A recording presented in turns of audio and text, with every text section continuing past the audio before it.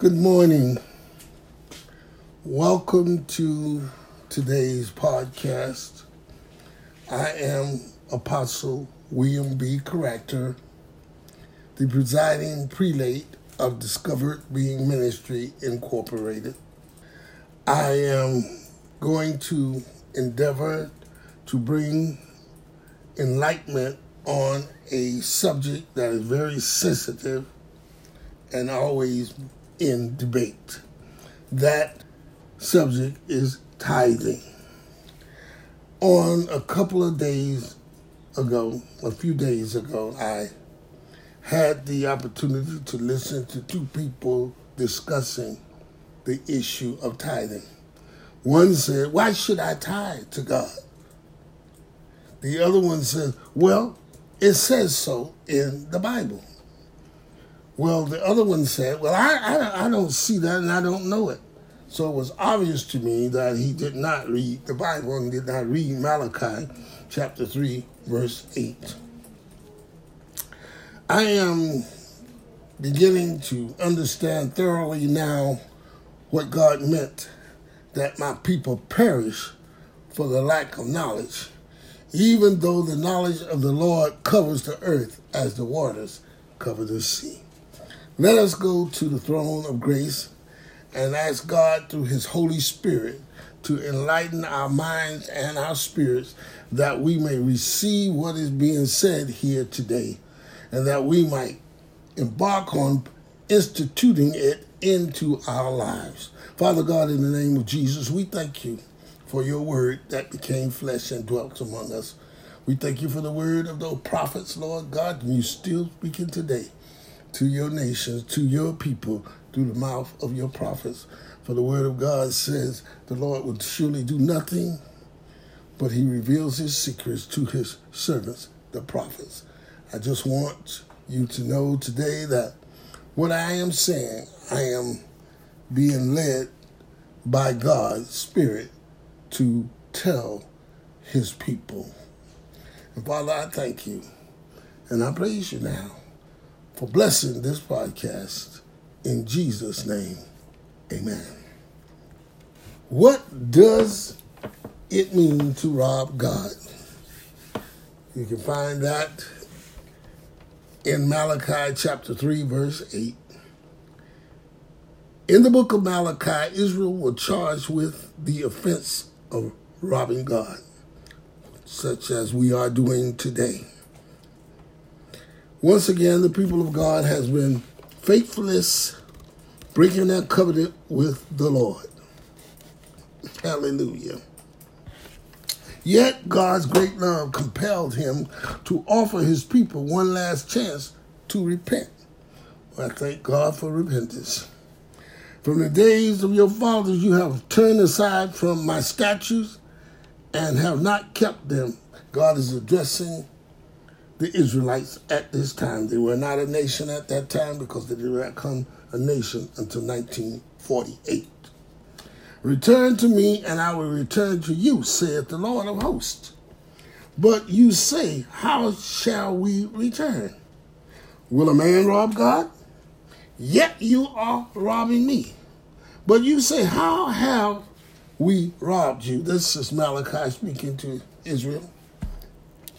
In tithes and contributions, but in the King James Version, it says tithes and offerings.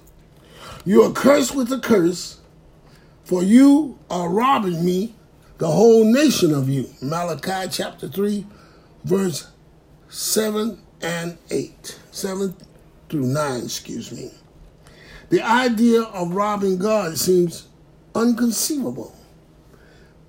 At first, Israel denied the charge. So hardened and cold had the nation grown that they were blind to the fact that they had abandoned their first love for the Lord. God then specifically explained that the people of Israel were robbing him by bringing only part of their tithes and offerings to the temple.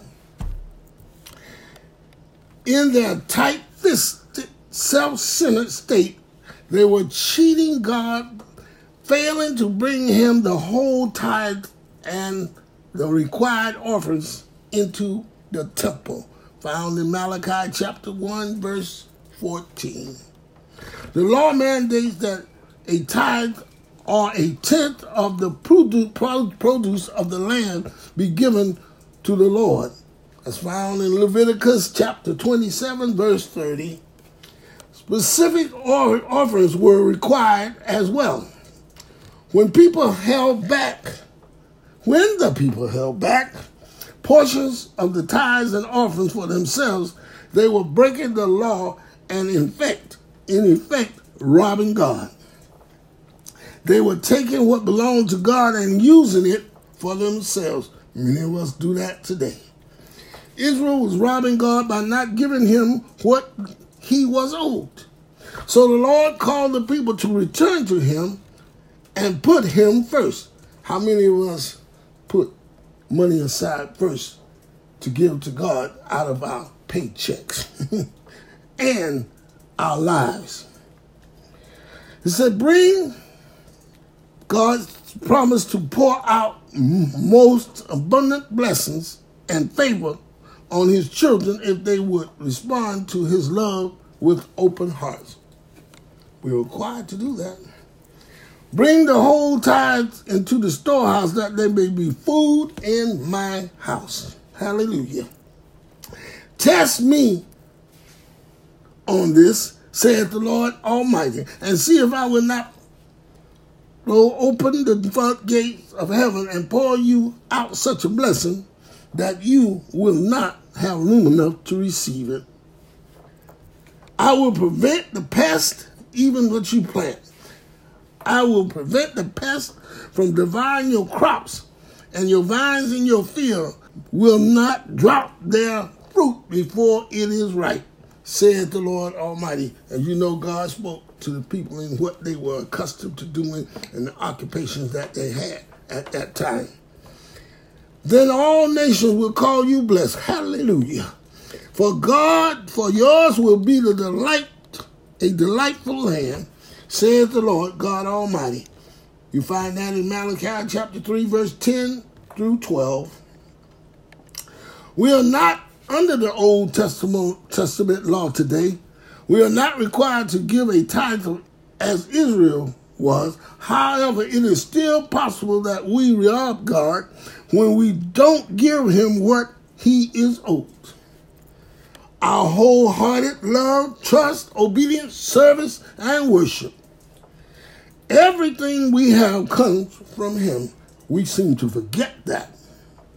Every good and perfect gift is from above, coming down from the Father of heavenly lights. You find that in James chapter 1, verse 17. See also in 1 Timothy chapter 6, verse 17. We rob God when we are stingy with our time. Good God Almighty. If the preacher preached too long, oh boy, we got to get out of there. We can't stay there, and especially if it's cutting on our toes. Keeping it mostly for ourselves and neglecting to pray. A lot of us don't have prayer life. Worship, there's a difference between praying and worship. And serve the needs of others. Hallelujah. God deserves nothing less than the absolute best of our time, attention, obedience, devotion, and resources. Our wallets is only in one part of the equation. We owe the Lord our very lives. For you know, it was not with perishable things such as silver and gold that you were redeemed from the empty way of life handed down to you from your ancestors. Hallelujah. But with the precious blood of Christ, a lamb without blemish or defect. 1 Peter chapter 1, 8 verses 18 and 19. Our willingness to express the Lord's ownership in our lives through open-hearted, cheerful giving is the minimum that we can do. Lord have mercy. God loves this kind of generous worship. You find that in 2 Corinthians, New Testament, folks, chapter 9, verse 7. As he did for Israel, God still holds open the door for us to repent of our wayward, half-hearted devotion and to come into his presence, offering him our entire selves. How many have you done that today? How many have you left everything that you may gain Christ? To surrender our lives to God means to love and to trust him with all our hearts through intimate daily fellowship. Not just on Sunday, folks. Every day. We are precious in his eyes. Stated in Isaiah 43:4. He will always care for his children and never abandon us. I have been young and now am old, yet I have not seen the righteous abandoned or his seed children begging bread. You know, David made that statement. I was young, but now I'm old. And he made that very statement. He's always generous, always lending, and his children are a blessing. Found in Psalms chapter 37, verse 25 and 26. We can give freely to God, trusting that he will pour out more provision to meet our needs than we could ever imagine. A lot of us put God in a box every day. Lord, I don't know how. I can't do this and I can't do that. But yet you say you trust him. Hallelujah. Something is not right in that equation. Give and it shall be given to you. Good measure, pressed down, shaken together, and running over will be poured into your lap. But in the King James Version, it says bosom. Hallelujah. For with the measure you use, it will be measured back to you. Found in Luke chapter 6, verse 38. The surest safeguard against falling into sin, the sin of robbing God, is trusting in the Lord's limitless love and abandoning ourselves in wholehearted devotion to God. I pray that this podcast means something to you, that it will enlighten you as you travel on this journey. You know, a lot of things that we do, we truly don't understand. As we talk about faith, James says, faith without works are dead. We know a lot of things that we do intentionally, and there are many things that we do that we don't know we are doing. That's why the Bible says the Holy Spirit makes groans that cannot be uttered for the things we know not to pray for. We need to adopt a new way of thinking by letting that mind of Christ be in us. Always willing to share the word of God. Always willing to devote our time to others. Always willing to go into the nursing homes and to the prisons. I'm not just talking about the prisons correctional system. I'm talking about prisons that lock up people's lives, such as distraught and abuses and things of that nature. Things that we normally don't want to touch. Oh, we need a psychiatrist. We need somebody with a PhD. We need an MD. No, we need Jesus. We need to give God what is his. We need to honor him with our entire life. We don't hold anything. We don't own anything. A lot of people dying, leaving things back here. Some of them don't appreciate it. Some of them don't know that the earth is the Lord's and the fullness thereof. And every inhabitant that dwells upon the land belongs to God. We don't have nothing. Naked we came into this world, and naked we shall leave. Well, Bishop, what this got to do with tithe? It has to do with giving God credit, honor, admiration, loyalty, steadfastness, devotion. We are to give that to God. We owe that to him. We are bought by a price. That price came through Christ. That price came through the blood of Jesus that was shed on Golgotha. Depending on what you read, Calvary.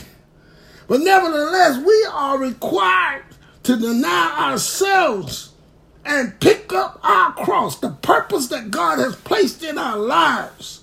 We are to pick those things up and carry them. We want everybody to carry our burdens. We want everybody to carry our afflictions. But God said, many are the afflictions of the righteous, but the Lord delivered them out of them all. What a wonderful, what a magnificent, what a holy and divine God we serve. Yet, we rob him. We don't think about him until Sunday. We don't think about him until we're sick. And then, oh Lord, have mercy. Call on him while you're doing good. Call on him while everything is in chaos. Call on him when everything seems to be falling through. Because he is the one that upholds you. He is the one that deserves to be recognized, to be honored, because he has glorified his son and set him down on the right-hand side of himself to make intercession for a nation that don't even care, a world that has turned their back on him. So I say to you today, you can say, Bishop, you preaching? Yes, I'm preaching. Because when I heard them squabbling over what they shouldn't, and I've heard people say, what should I do? Why should I give God something? He ain't done nothing for me. He made you in his image and in his likeness and breathed into your nostrils the breath of life. And he gave you a living soul. And that soul is going back to him one way or the other. You're going to go back blessed, or you're going to go back cursed and head to the lake of fire. May God bless you. May he smile upon you. And may he give you peace. God bless.